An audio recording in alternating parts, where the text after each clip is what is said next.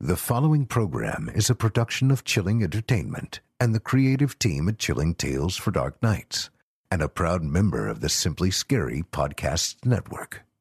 Visit simplyscarypodcast.com to learn more about this and our other weekly storytelling programs, and become a patron today to show your support and get instant access to our extensive archive of downloadable ad-free tales of terror. Thank you for listening, and enjoy the show.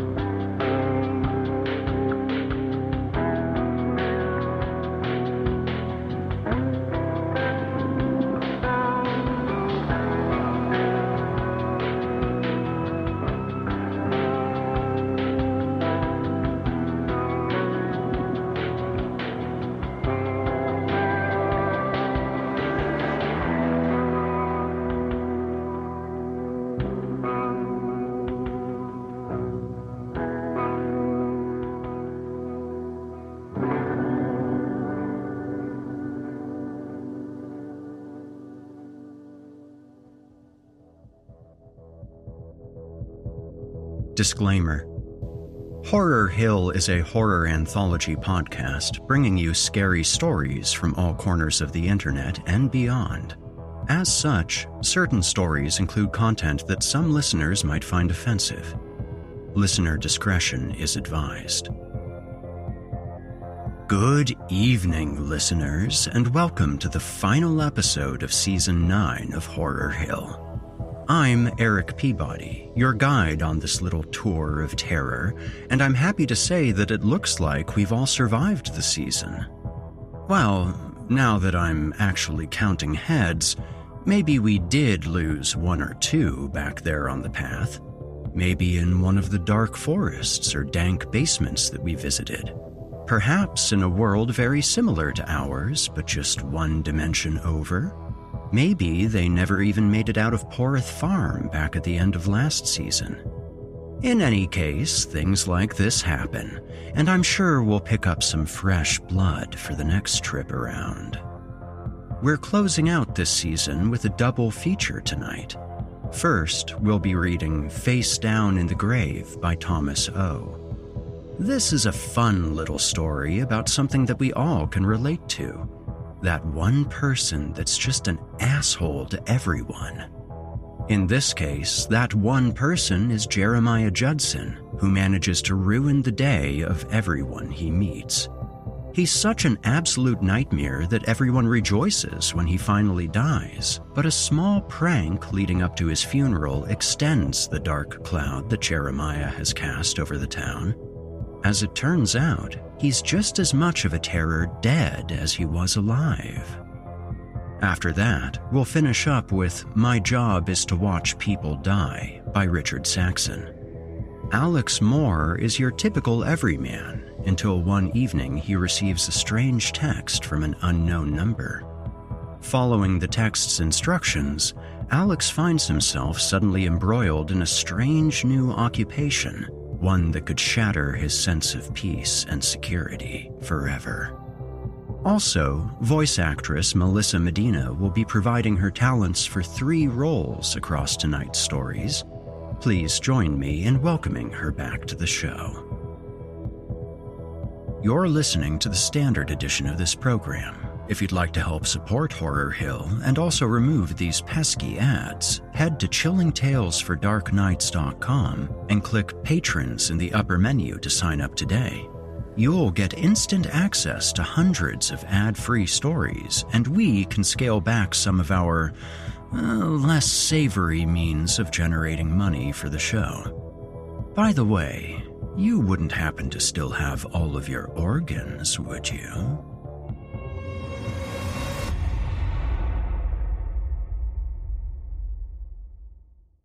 Angie has made it easier than ever to connect with skilled professionals to get all your jobs projects done well. If you own a home, you know how much work it can take, whether it's everyday maintenance and repairs or making dream projects a reality.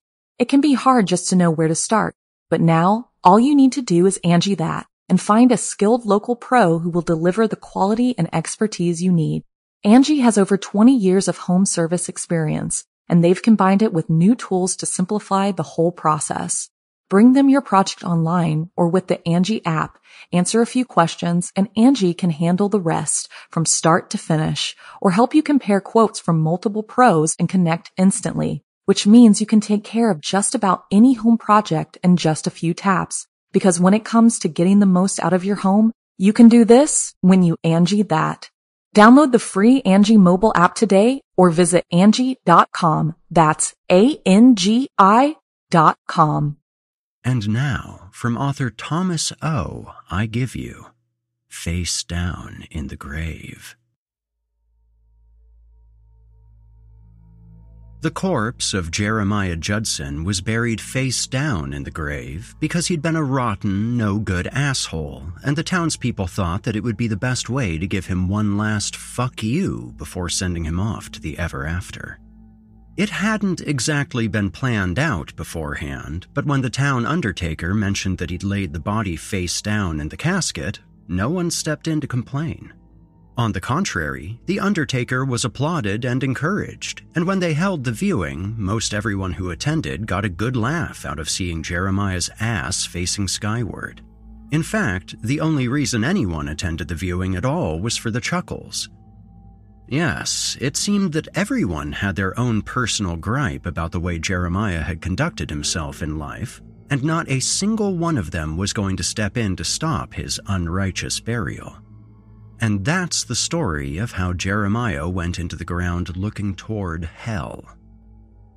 It wasn't too long before the townspeople realized their mistake, that burying an evil man face down was far worse than burying him face up. Bill Battlings, the undertaker who started the whole thing, was the first one to meet up with an unfortunate accident. An armored car, making its weekly drop-off at the bank, was parked along the side of the road when its doors inexplicably flew open at the same moment that Bill Battlings happened to be walking by. Several heavy bags, filled with quarters, dimes, nickels, and pennies, launched themselves from the car and struck him in the head with enough force to knock him clean out of his shoes and leave a massive dent in his skull. The bags, containing exactly $1,000 of vengeance, left Bill as a wheelchair-bound invalid who spent the rest of his days eating applesauce and reciting nursery rhymes. The irony of the situation did not escape the townspeople. You see, years earlier, Bill had naively loaned $1,000 to Jeremiah. Jeremiah, of course, had never bothered to repay the loan while he was still alive. Others in the town, specifically the ones who'd most enthusiastically encouraged Jeremiah's unholy burial, soon found themselves similarly targeted from beyond. One of these was Gail Golap, a typically kind lady who ran a cafe along the town's main thoroughfare. She'd once accused Jeremiah of stealing several hams out of her walk-in refrigerator, which flat-out ruined the Easter dinner service she was planning. Gail unfortunately met her fate about 2 days after Bill, when she was trampled by a stampede of angry pigs that had somehow broken free from their pen at one of the nearby farms. People couldn't agree on what was more fantastical, the fact that the pigs actually stampeded, or the fact that Gail somehow lived through it, losing only her eyesight and hearing. David Dillinger was next. He was a kindly man who'd been new in town when he hired Jeremiah to help him move furniture into his house. He permanently lost the use of his hand when Jeremiah dropped a couch on it. Jeremiah later admitted that he dropped the couch on purpose, just because he thought it would be funny. David, as would be expected, remained bitter about the whole experience and always saw fit to remind everyone that, however ridiculous it sounded, Jeremiah owed him a new hand. Well, David finally got his wish while he was walking along Main Street, and the large sign atop Edna's glove shop came loose from the roof and crashed down. The sign, upon which was painted a giant gloved hand, nailed David so hard that when he woke up he couldn't even remember his name, or anything else for that matter. Poor David had to go live in a sanitarium in another town. It was quickly becoming clear to everybody that Jeremiah Judson was a bigger asshole in death than he'd ever been in life. As more and more people met unfortunate fates, the townsfolk began staying in their homes, fearful of an ironic punishment that they didn't really deserve, but would somehow still get. Yes, Jeremiah was in commune with the devil, no doubt brought on by the fact that he was facing straight towards hell. Had the townsfolk just done the right thing to begin with, maybe Jeremiah would be paying for his own sins rather than having others do it for him. People argued over the blame, pointing fingers not only at the undertaker but also at those who'd encouraged him, and those who laughed at Jeremiah's butt-up corpse. The one thing they all agreed on, though, was that Jeremiah needed to be turned around, and fast. Easy enough, it would seem, to flip a body. Simply dig down, pry the casket open, turn the body over, and rebury. Cal Cooper was the first to try. He marched boldly out to the cemetery, shovel in hand, and started digging. A few adventurous sightseers watched from behind trees, with a healthy dose of fear preventing them from actually helping. They witnessed Cal dig down about 2 feet before a red lightning bolt pierced the sky and lit him up like a supernova. When he woke up in the hospital a couple of weeks later, he was magnetized and had a difficult time letting go of metal objects. It was only then that Cal remembered that Jeremiah had once stolen electricity from him by patching into his home's electrical panel with a 50-foot extension cord so that he could watch TV in the van he was living in. Obviously, Jeremiah liked being face down in the grave, and he liked being an asshole, and it seemed there was nothing anyone could do about it except to wait for their own undeserved ironic comeuppance to be served. It became a chore for everyone to remember all the ways Jeremiah had wronged them, and then try their best to avoid scenarios where it could be used against them. The whole town slowed down and sank into a deep funk. Wake up! Francine yelled to her younger brother Fred as she burst into his bedroom. I'm sick of this shit. We've got to do something. Fred rubbed his eyes. What time is it? 6:15. Time to get moving. We've got a big day. Fred yawned. I thought school was canceled. It is canceled, but that's not what I'm talking about. Fred pulled the blanket over his head and tried to go back to sleep. Whatever it is, do it yourself. I'm sleeping. I need you. I can't flip that body all by myself. Fred shot up. You can't go out there. Jeremiah's ghost will get you. I've been thinking about this a lot, and you and I never really had a grudge against old Jeremiah, so he has nothing to use against us. Yeah, but only because we're just a couple of kids. We're not so young anymore. We're teenagers. We can do this. We can save the town. What are you going to tell Mom and Dad? That we're just on our way to go dig up some dead guy's body? We're not going to tell them anything, Francine replied. Which is why we need to leave now before they wake up. Yeah, but they'll figure out we're missing soon enough. By the time they find us, we'll be done, and we'll be heroes. Fred rubbed his eyes, still tired and not yet convinced. Francine studied him. I'll go alone if I have to, she said. Fred saw the way his sister's jaw clenched shut and knew she wasn't bluffing. No, don't go alone. I'll help. Francine waited while her brother got dressed and ate a quick bowl of cereal.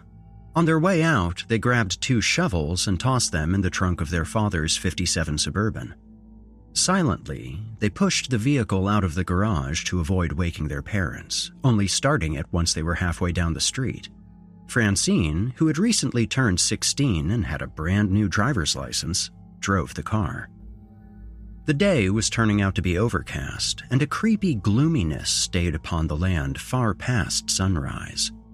They drove silently to the cemetery, with Francine seeming to have to push harder and harder on the accelerator in order to keep moving forward, as if the car itself didn't particularly want to go to the cemetery.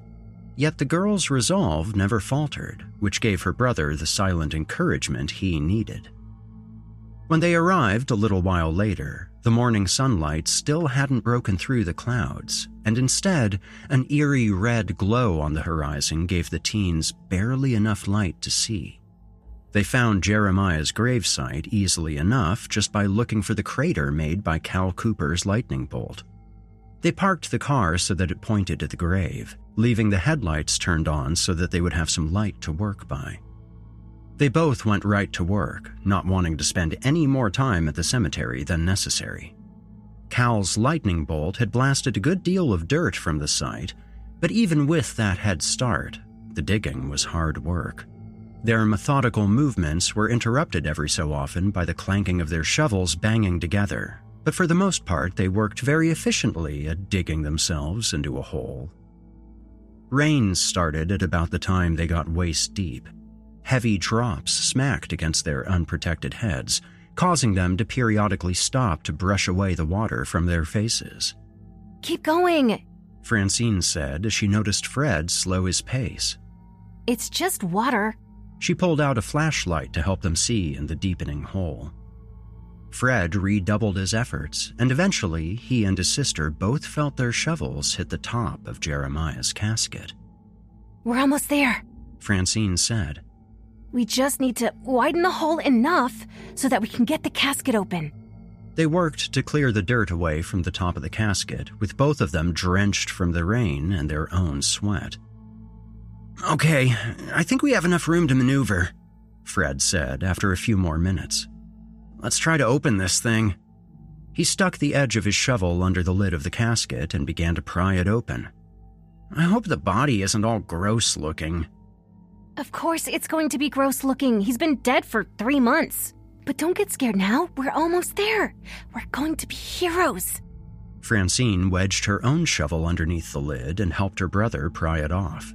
With their combined effort, the lid moved upward with a groan and a creak. We're doing it, she said excitedly. Soon, they had the lid pushed up far enough to get a glimpse of the shriveled, gross corpse of Jeremiah Judson.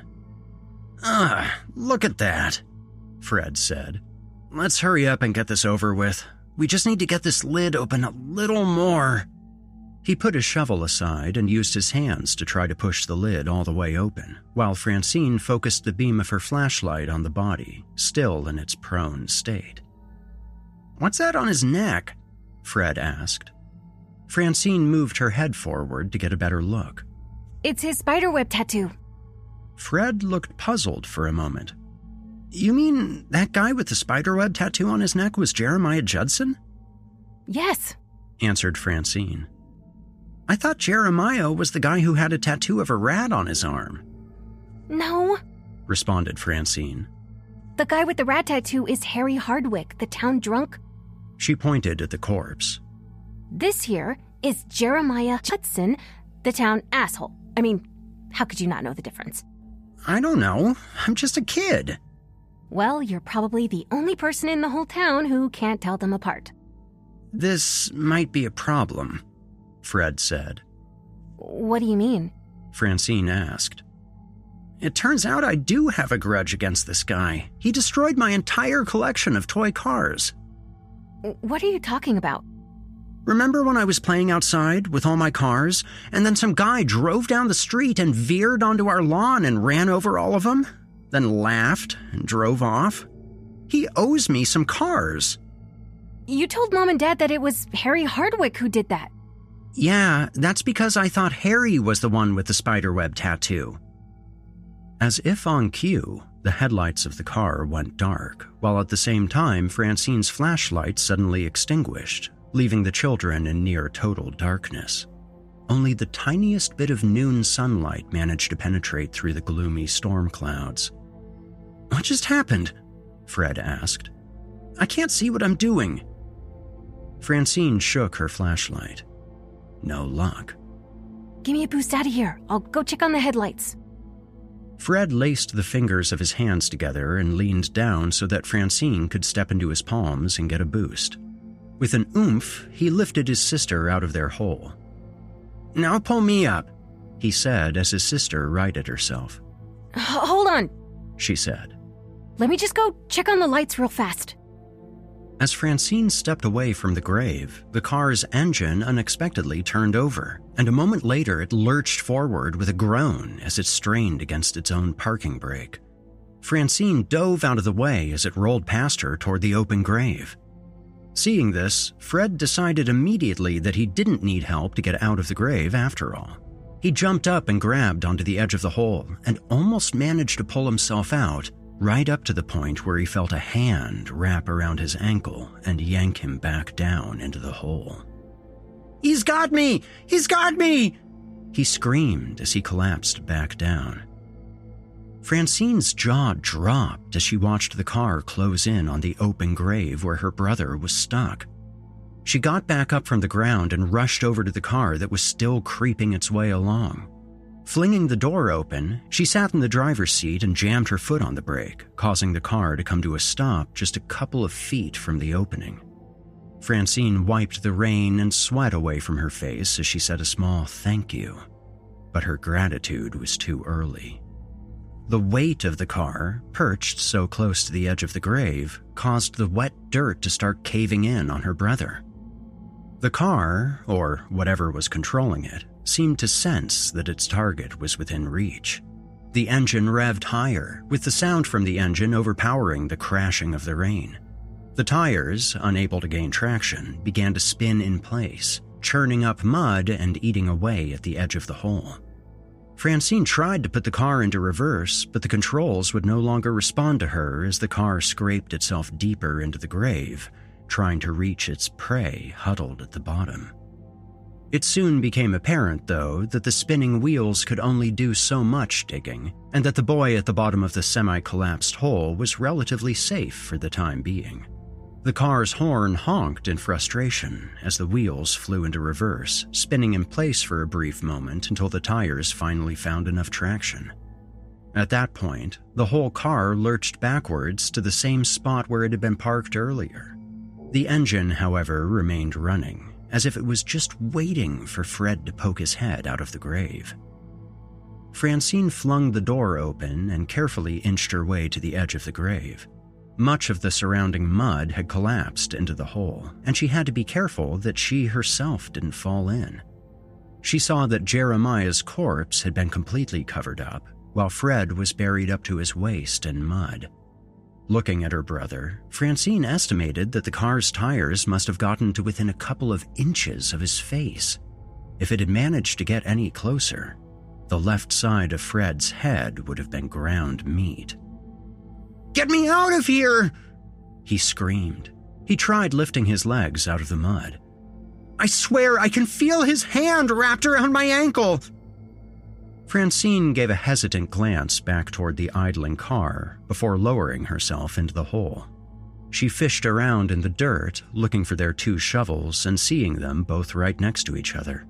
"Here, start digging," she said as she wrenched them loose from the mud and handed one of them to Fred. He immediately began scraping away at the mud that covered his legs, and with the help of his sister, most of the mud was soon moved aside. As soon as he could move, Fred wrenched his legs free and began to clamber up the side of the grave. "No," Francine said as she pulled him back by the shoulder. "We've come too far to give up. And anyway, you're sitting duck here if you go out there. That car is waiting for you." "Did you hear what I said? Jeremiah's corpse grabbed my ankle and pulled me back down there.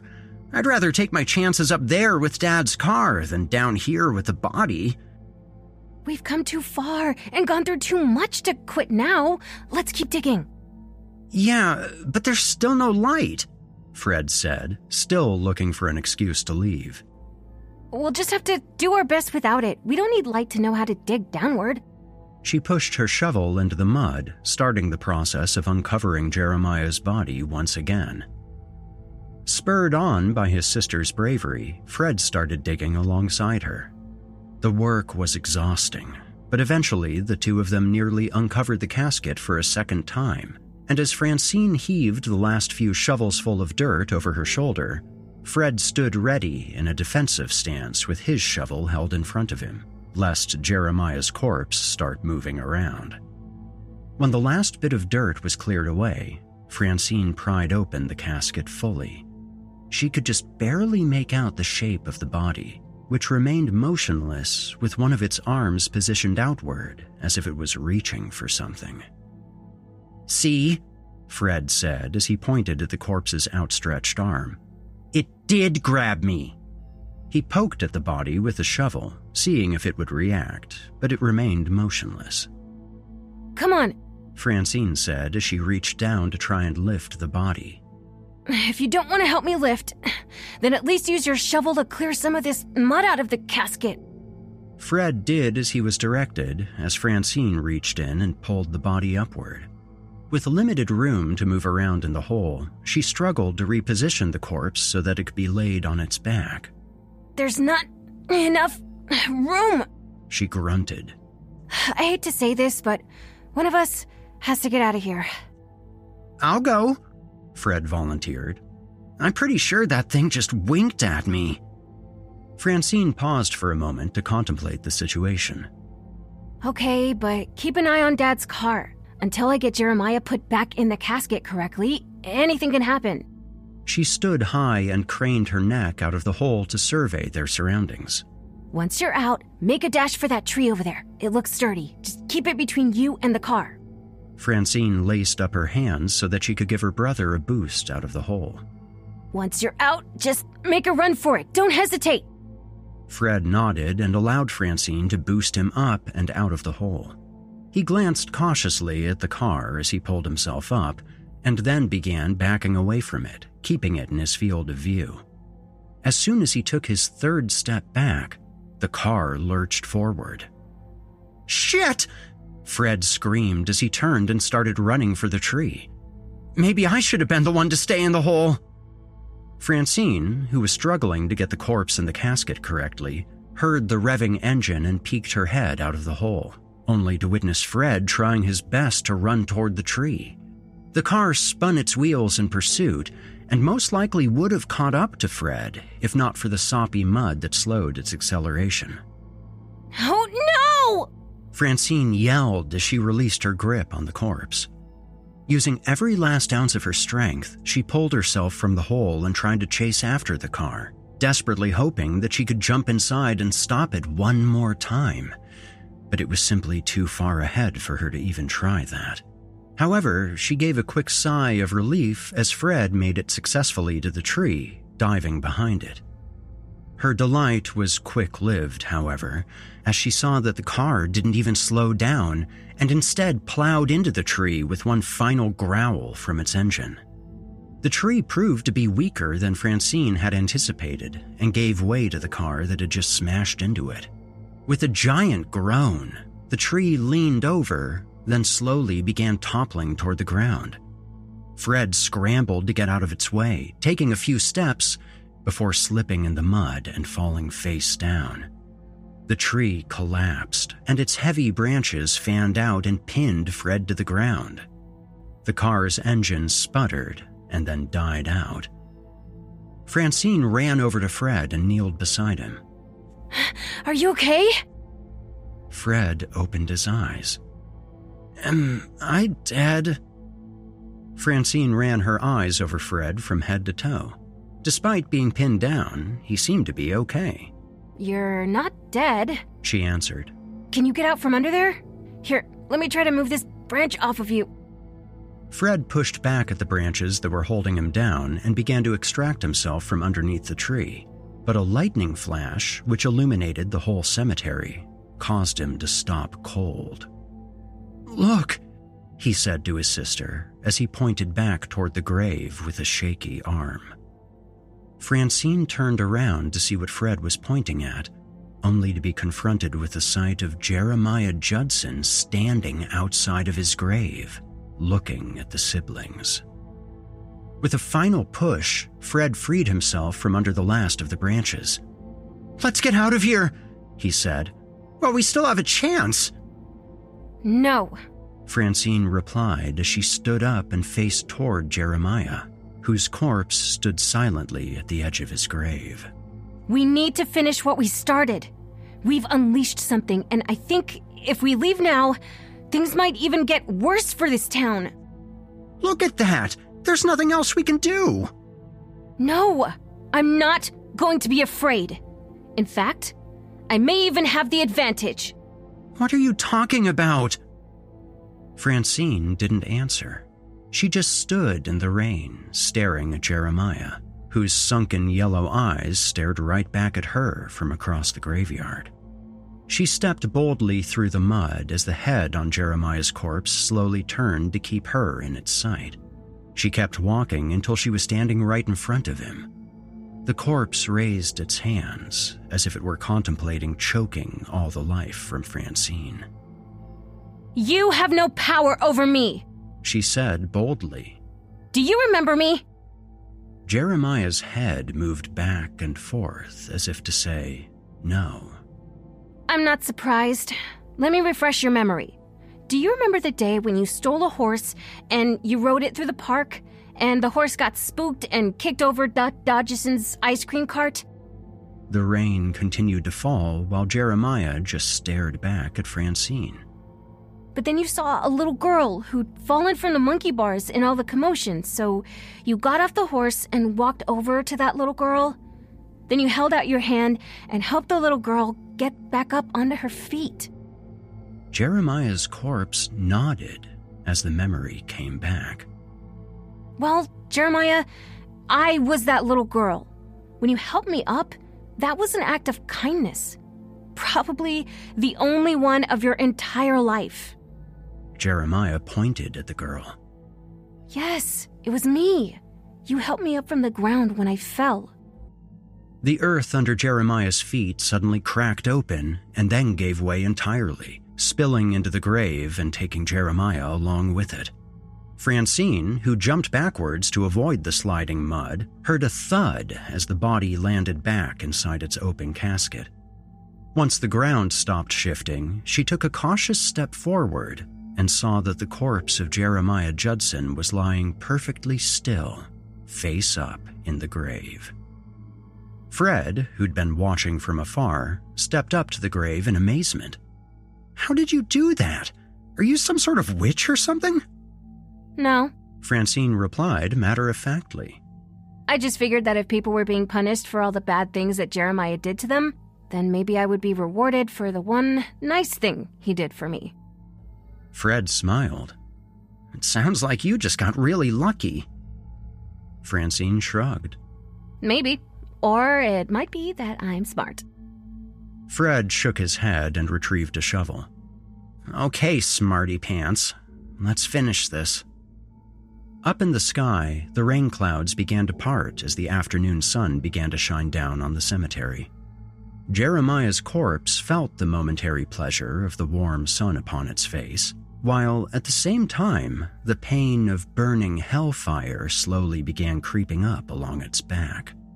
Seconds later, the lid was put back on the coffin, and for Jeremiah, it was dark. The two took their time to finish the job, completely filling in the grave with the dirt they'd excavated. You think he's gone? For good? Fred asked. Yep, Francine replied. The only thing we have to worry about now is trying to explain to Dad what happened to his car. Fred used his shovel to pat down the last bit of dirt over the grave. Yeah, I think we killed the car, but maybe Dad will go easy on us because, well, we saved the town. Let's hope so, Francine said with a laugh. With that, the siblings began their walk back home, stopping only to admire the beautiful rainbow that had formed in the sky.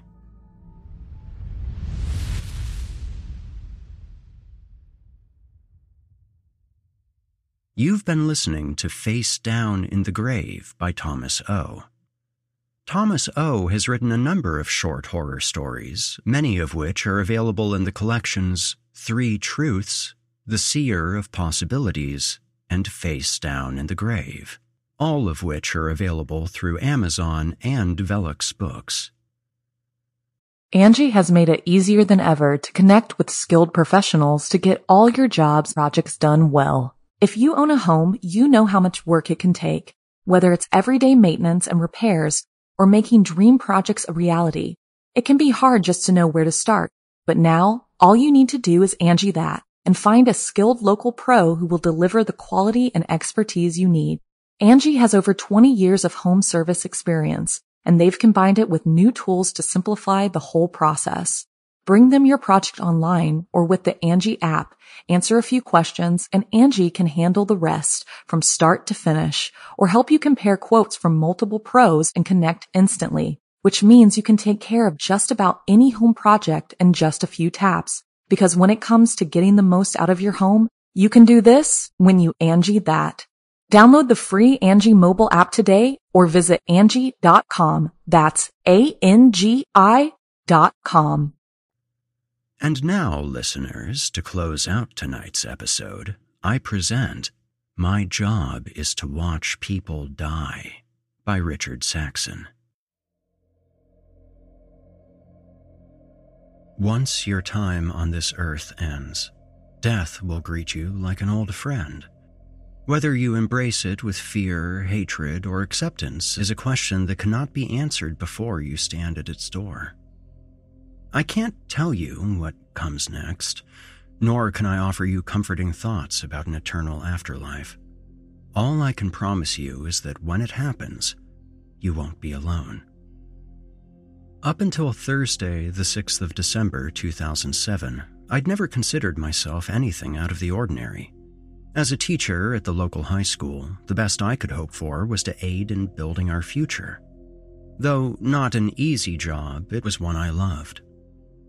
Then, on the evening of the 6th, as I returned home after grading a bunch of unsatisfying essays, I received a text message from a hidden number. It contained nothing more than a time, a place, and a vaguely familiar yet generic name.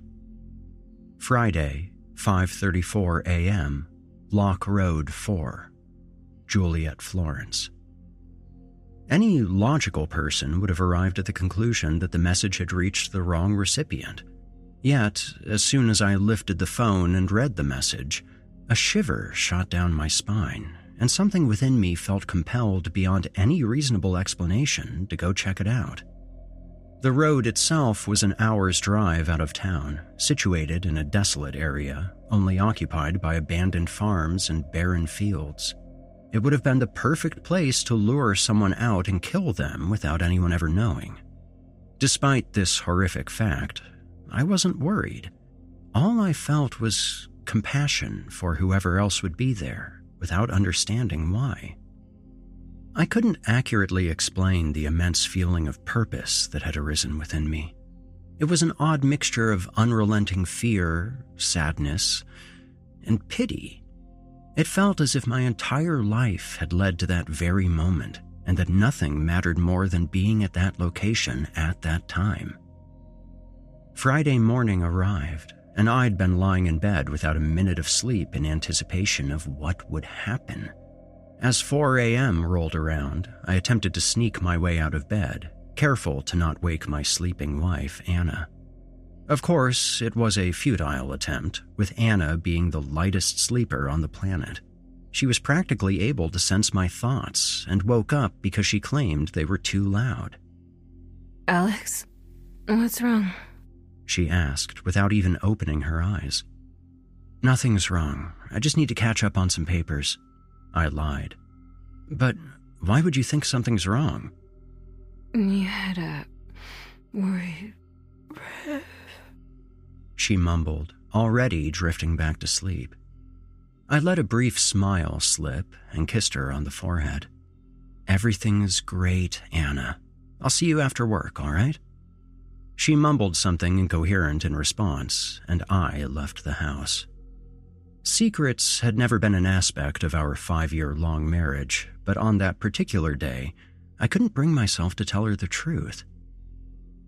On the hour-long drive over to Lock Road, 1,000 questions flew through my mind. Who had sent the message? Why did Juliet Florence sound so familiar? and what compelled me enough to risk following the instructions, or lack thereof, from such a cryptic message. It was a dark journey through the barely illuminated skies of dawn. Though the sun still hadn't peeked up from the horizon, it still gave the sky a deep blue hue. Once I got close to my destination, I noticed something down the road. It was a car that had flipped over, crushed under its own force as it had crashed into the ditch. I stopped my car and quickly approached the wreck, already preparing to dial 911. Help! A weak voice called from the car. In the driver's seat, pinned between the dashboard, steering wheel, and seat, sat a woman with a large piece of metal protruding from her chest.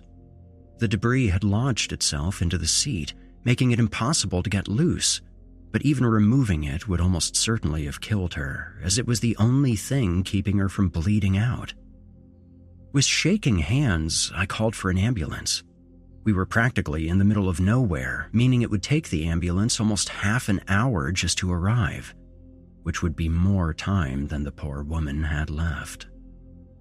It hurts so much, she cried weakly. A feeling of helplessness washed over me as the fact of her imminent death became abundantly clear. I could do nothing but keep her company as the life drained from her body. I didn't think it would be like this, she said. I'm so scared. You'll be all right. Help's on the way, I lied. She reached out, trying to remove the piece of metal lodged into her chest, worsening the bleeding. You have to lie still. Despite my order, she kept trying to move, mumbling incoherently to herself. I decided my best bet would be to keep her thoughts occupied on simple questions, keeping her mind working as we waited for help that couldn't possibly get there in time. What's your name? Juliet. What's yours? I'm Alex. What were you doing all the way out here? Alex. Oh no. I'm sorry. She said senselessly, barely audible, before she started to lose consciousness. No, Juliet, stay awake. I said it loud and with purpose, awakening her for just a moment.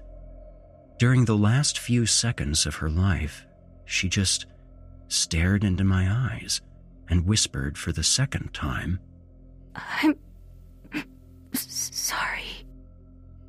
Then she stopped breathing, and I could do nothing but wait for the ambulance to arrive. I felt numb, empty after having so futilely witnessed someone's life end, suddenly and unexpectedly. The emergency services came to the scene and took her lifeless body away, while the police asked me a couple of questions to clarify what had happened. She had seemed so familiar, and she responded so oddly when I told her my name, but I couldn't put my finger on it. I returned home without going to work. Anna had the day off and immediately noticed something was off about me. I broke down and told her about the accident. I told her I'd watched the poor woman die, confused and afraid, and that I could do nothing to help. What I didn't tell her was that a text message had told me to be there, not because she wouldn't believe me, but because something deep within me prevented me from uttering the words. She embraced me and tried to comfort me by saying that I did my best to help her, that at least she didn't die alone. It was a minor detail, but had I not been there, she might have just faded away, rotting for days before anyone else passed down that desolate road. And that should have been the end of it. Weeks passed, and I slowly got over the trauma. Then, as I headed to work one cold morning in January of 2008, I received another message.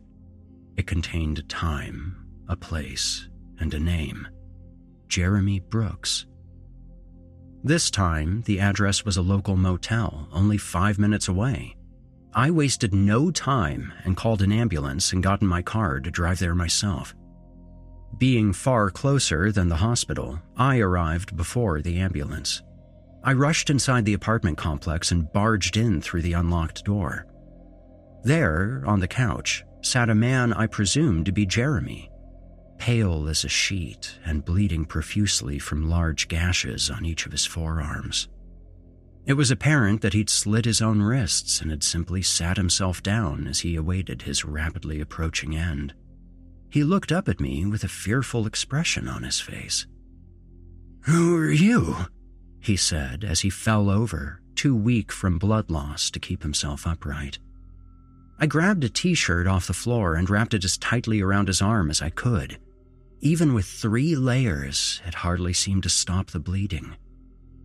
"Come on, don't do this. Stay with me," I said as I looked for something better to wrap around his wound. Despite my best efforts, there was little I could do for him. Jeremy tried to sit himself up, but in his weakened state, he just kept slumping over. Then, a light lit up in his eyes as he was hit with the realization that he wanted to keep living, a wish that came to him all too late. "Please help me," he said. I don't want to die." Whatever trouble had led him to this stage, whatever convinced him it would be better to leave Earth behind, he was wrong, and he knew it. But I couldn't help, and by the time the ambulance arrived, I'd watched yet another person's soul fade away. Over the next month, I would receive another 7 messages, all with the signature time, place, and name. 7 people destined to die, alone and in pain. I tried everything I could think of to prevent their deaths. I called the police, but they could do little without any evidence that something horrible was about to happen. Next, I attempted to reach out to the dying people, but to no avail. Not a single person accepted that I could provide them with future insight. By the time they had died and the 8th number arrived, I had long since decided to just ignore them. Why expose myself to the harsh reality of death if I could do nothing to help? Of course, that 8th message just happened to be the one time Anna was looking over some photos on my phone that she'd taken of us together. The message interrupted her session, and she immediately started questioning me. Oddly enough, I'd shut off notifications, yet the message came to taunt me at the most inopportune time. "What's this?" she asked. I quickly snatched the phone out of her hand, but the damage was already done. "What was that message?" she repeated sternly. "It's nothing, honestly. It's just something from work." I lied poorly. "Alex, don't bullshit me. You've been acting weird for weeks." It was true. My random disappearances, my denial that anything had been wrong, I couldn't hide it any longer. I don't... The words got stuck in my throat. 1,000 thoughts ran through my mind. I knew how suspicious it all seemed. I expected accusations of cheating, a hidden drug addiction, or worse. But instead of questioning me further, she just took my hand and said, "Look, whatever is going on that you're too afraid to tell me, we'll get through it together." While we stood there, with tears welling up in my eyes, someone knocked on the door. It was the police. "Alex Moore?" one of the officers half asked, half stated. "We're here regarding the death of Juliet Florence, and we need to ask you some questions." I followed them without hesitation, telling my wife to call our lawyer, but even with his help, no one could explain why I'd been at the scene of death not only for Juliet, but 7 other people. They questioned me for hours, and I could provide few answers. Though it was an extremely bizarre situation, most evidence pointed towards the fact that I'd been helping the victims and not killing them. In the end, they let me go, but the investigation was pending, and at any moment, they could come for me. Once I returned back home, I'd already missed the death of the 8th victim, whoever he was. He had died during my interrogation. I broke down. and told my wife everything. If the investigation ended up with evidence going wrongfully against me, I needed her to know the truth. We sat down and I told her my story. I went over each and every death I'd witnessed and expressed the absolute hopelessness that lingered over me for each and every day. It was an unbelievable story, but she didn't stop once to question the validity of what I said. She just listened. When I finished talking, once all the facts were laid out on the table, she looked at me, her eyes glistening from tears forming. Alex, I'm so sorry, she said. That was it. No accusations, no follow-up questions regarding the validity of my story, just pure compassion.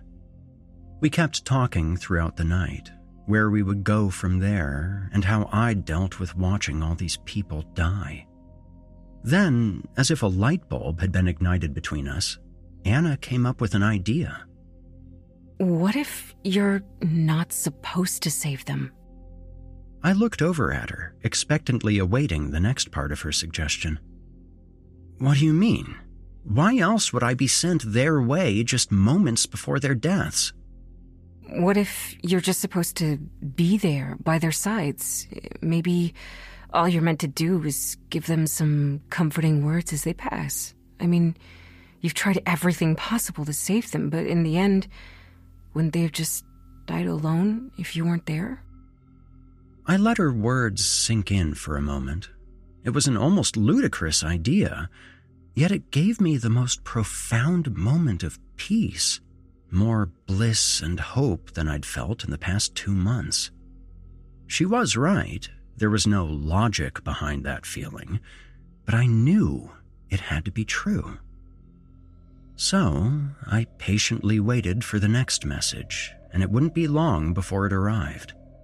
As it so happened, it would be my next-door neighbor, an elderly woman whose name I barely knew, but who I knew had become a widow last year after her husband had lost a long-winded battle with cancer. I walked over to her small house, next to mine, and knocked on the door, fully aware that she'd be dead within the next couple of hours. She was a lonely woman, eager just to have someone to talk to, and I regretted not spending more time with her before. She'd always been friendly to me, offering cake when she baked, asking about my work as I passed by in the mornings, but I'd always been too busy to appreciate it. I made no attempt at warning her about her ultimate fate. Instead, we just talked. She told me stories about her husband, and I just listened intently to each word she spoke. She smiled as the memories flowed back, ones of a life well spent, a happy one. As her time grew closer, she started feeling tired. I offered to make her some tea, and by the time I came back, she'd fallen asleep, never to wake up again. On her face, I could see an expression of peace, and I knew she hadn't been afraid. She'd been ready, and I hoped whatever afterlife existed would reunite her with her husband. From then, my curse became more of an ally. It was a job I had to do, to watch people in their last moments and comfort them as they left our world. I did my due diligence and alerted the authorities after each event, but it was nothing more than an anonymous tip, enough to lead them to the scene, but not enough to add suspicion. I simply held their hands, or gave them a few words of comfort. I tried getting close to them before their last hour, be it just to strike up a friendly conversation or to buy them a drink at the local pub. Most left with a look of acceptance, as if they trusted my assurances that everything would be fine. Years went by, a whole decade of helping people pass peacefully to the other side. The power that I'd called a curse so long ago had become a welcome gift. Then, in the late days of last year, as Christmas rolled around once again, Anna and I were wrapping presents for the holiday festivities and family dinners. I'd gone almost a month without receiving another name, But that would end quickly when I received another message that shattered my life with these simple words. Saturday, December 7th, 11:43 p.m. Anna Moore. I froze in place and just stared at the name highlighted on my phone. Anna quickly noticed my absence from rapping and jolted me back to attention. You got another name? She asked. I nodded, not needing to speak another word for her to understand. The look of horror on my face said it all. Oh. How long do I have? She simply asked. Her normally cheerful voice turned dull and empty. We need to go to the hospital, I demanded, knowing fully well that preventing the deaths was an impossible feat. Alex, don't... she said before I cut her off. We can stop this. It doesn't have to happen.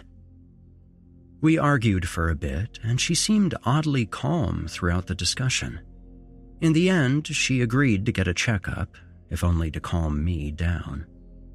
Of course, with a woman that appeared perfectly healthy, without as much as a cough, the doctors could only run her through the basic tests.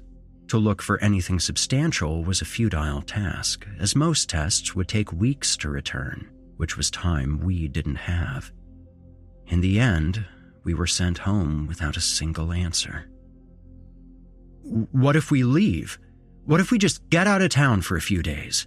I suggested. Have any of the 100 people survived? She asked. She already knew the answer. I didn't have to say it out loud. Without a place listed in the message, it became apparent that she'd meet her fate wherever she was, so we decided to make the best of what little time we had left. In the following days, Anna stayed brave, putting up a beautiful facade of acceptance and joy.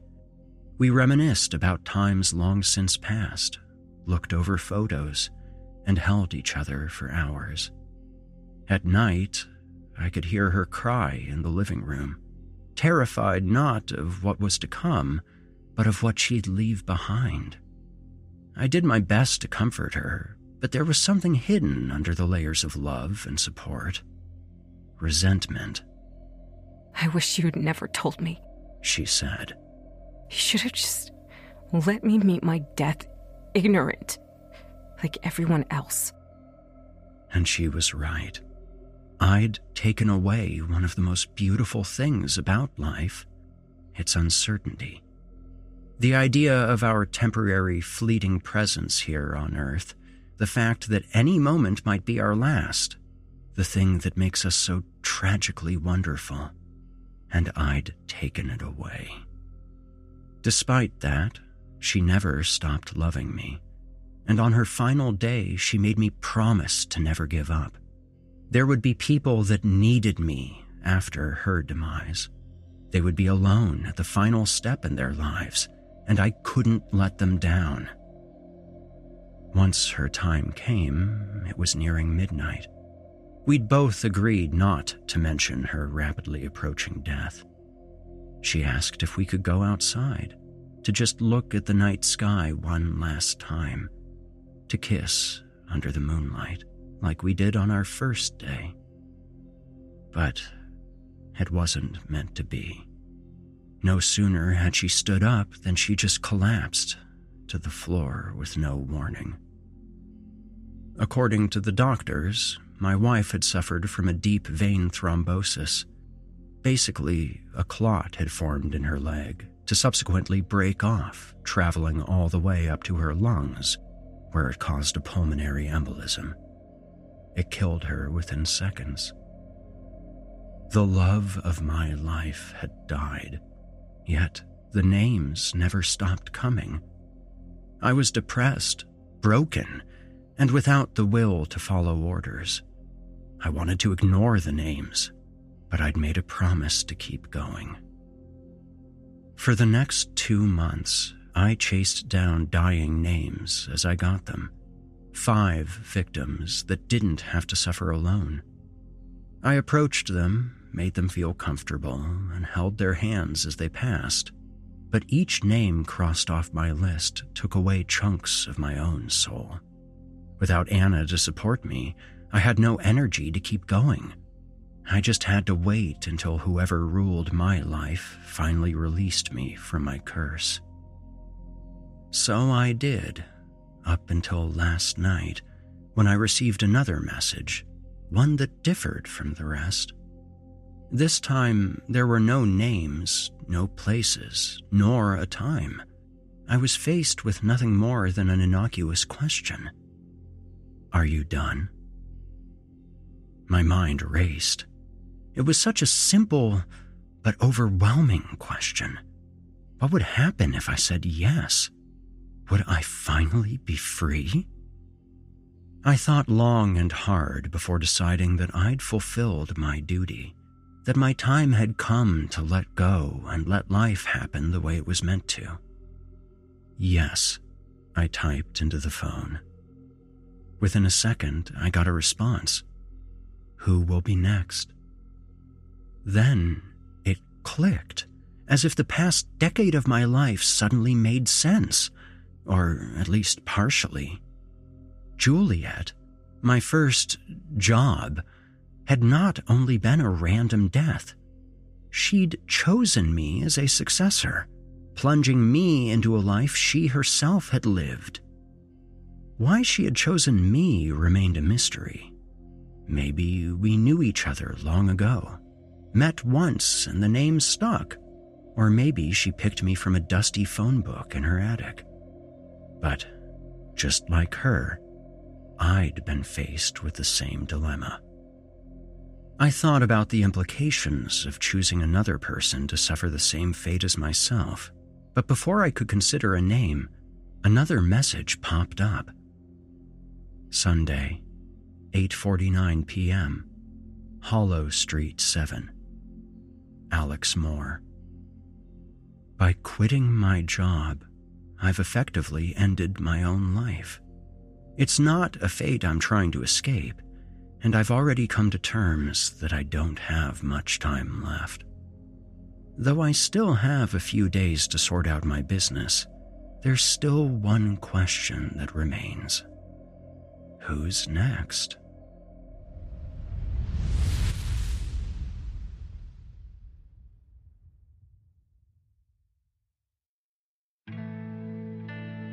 You've just heard My Job is to Watch People Die by Richard Saxon.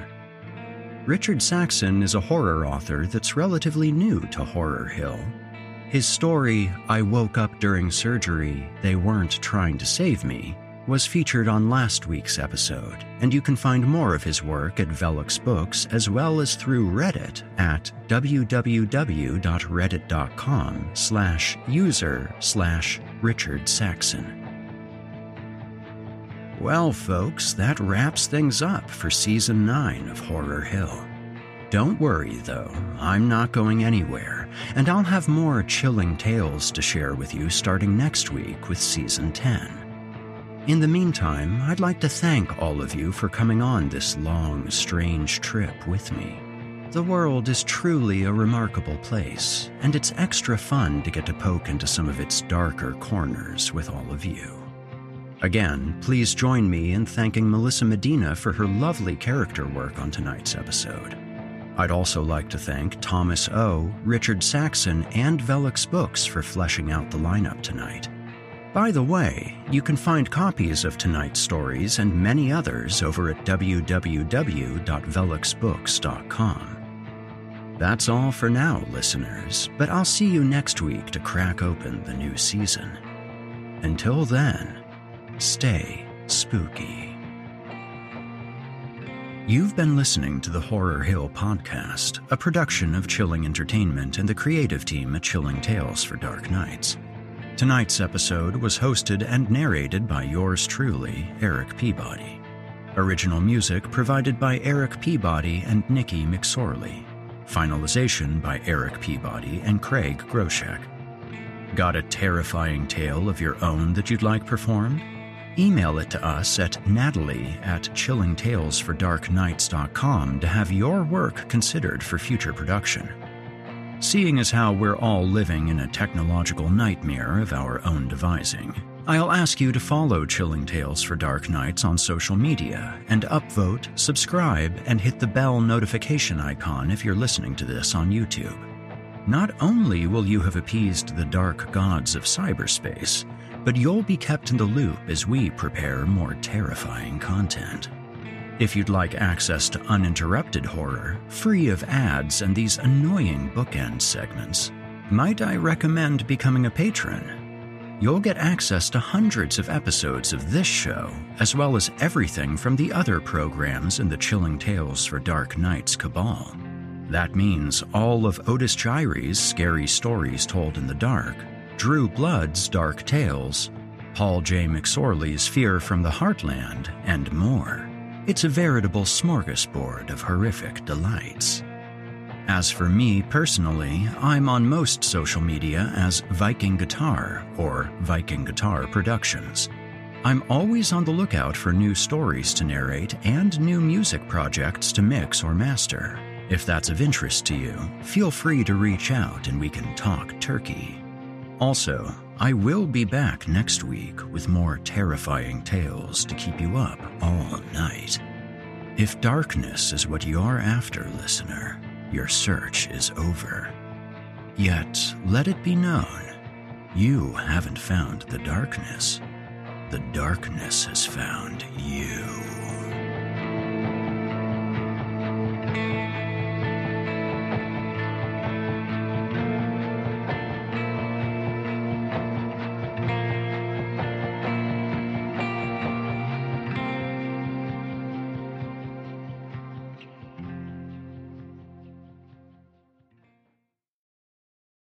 Angie has made it easier than ever to connect with skilled professionals to get all your jobs projects done well. If you own a home, you know how much work it can take, whether it's everyday maintenance and repairs or making dream projects a reality. It can be hard just to know where to start, but now all you need to do is Angie that and find a skilled local pro who will deliver the quality and expertise you need. Angie has over 20 years of home service experience, and they've combined it with new tools to simplify the whole process. Bring them your project online or with the Angie app, answer a few questions, and Angie can handle the rest from start to finish or help you compare quotes from multiple pros and connect instantly, which means you can take care of just about any home project in just a few taps. Because when it comes to getting the most out of your home, you can do this when you Angie that. Download the free Angie mobile app today or visit Angie.com. That's ANGI.com.